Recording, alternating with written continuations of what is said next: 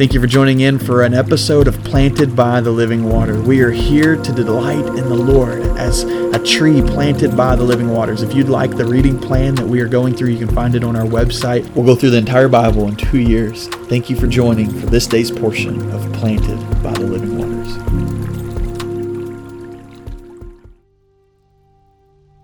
Welcome to episode 96 of Planted by the Living Waters.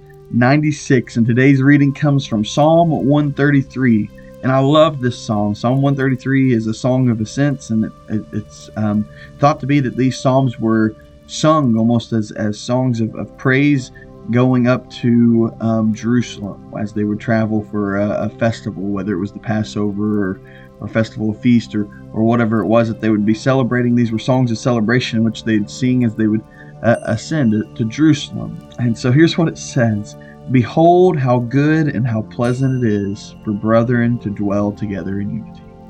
It is like the precious oil upon the head, running down on the beard of Aaron, running down on the edge of his garments. It's like the dew of Hermon, descending upon the mountains of Zion. For there the Lord commanded the blessing, life forevermore."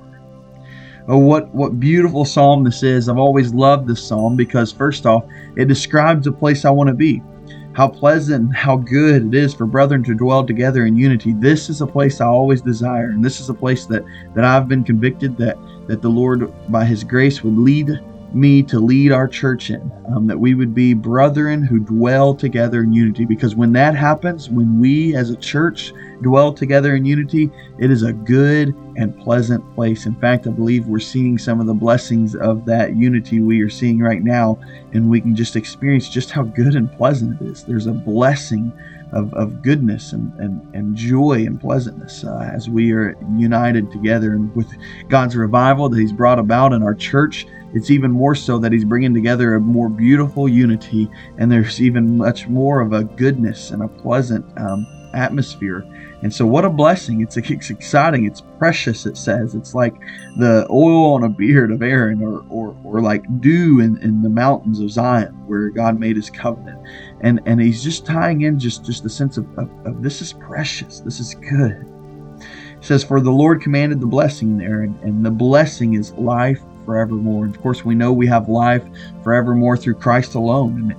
And it was the blessing of Christ fulfilling the law that was given there at Mount Sinai. And so the beautiful promise of Scripture all pointing together. And so I just wanted to just come this morning and say thank you. Thank you for being a brother that dwells in unity. And it is such an encouragement to me. And in fact, I want you all to pray for us today. We have court. This is a little being released just a couple hours later than it normally is. And I just want y'all to be praying today. Jacqueline and I are going to court for Alia this morning, and it's a pretty big court date. I'm trying to figure out kind of the direction of this case. They've been talking about moving Alia to Michigan, and so of course we are hesitant with that, and we're struggling with that, and praying that God would move, and we trust Him no matter what direction we go. But we could certainly use your prayers today, as her father and CASA and the attorney are recommending against it, and but they're just trying to walk through this. And so would you pray for them? Pray that that there would be Christ and His presence in the courtroom today, and that God would get glory in the midst of this, and that ultimately Alia would be protected. And just pray for her little heart. And I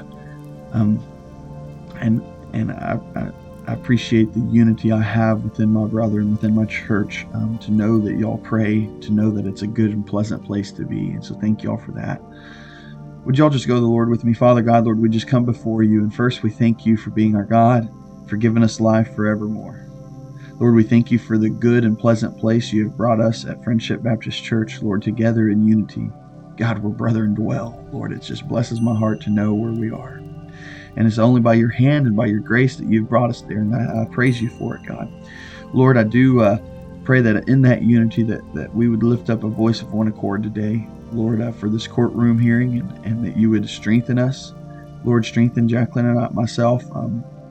Lord, we know what the other end of this looks like and can look like, God, anyways. And there's hurt and struggle there, God. But Lord, I also know the love and the joy and the blessings of life, and abundant life and joyful life, Lord, that you give us in the midst of it. And so, God, we just lift up this whole situation to you. I pray for Ollie, and ultimately that she would be nurtured wherever she is to know you, Christ. And Lord, that you would protect her. And I pray for her dad as well, and you'd strengthen and give him a sense of the Spirit, Lord, to surrender to you, Lord, and the judge as well, and the CPS workers and the CASA and attorneys, God, would you just let your presence be in that place today? Lord, we love you and we thank you and we trust you. In Jesus' name we pray.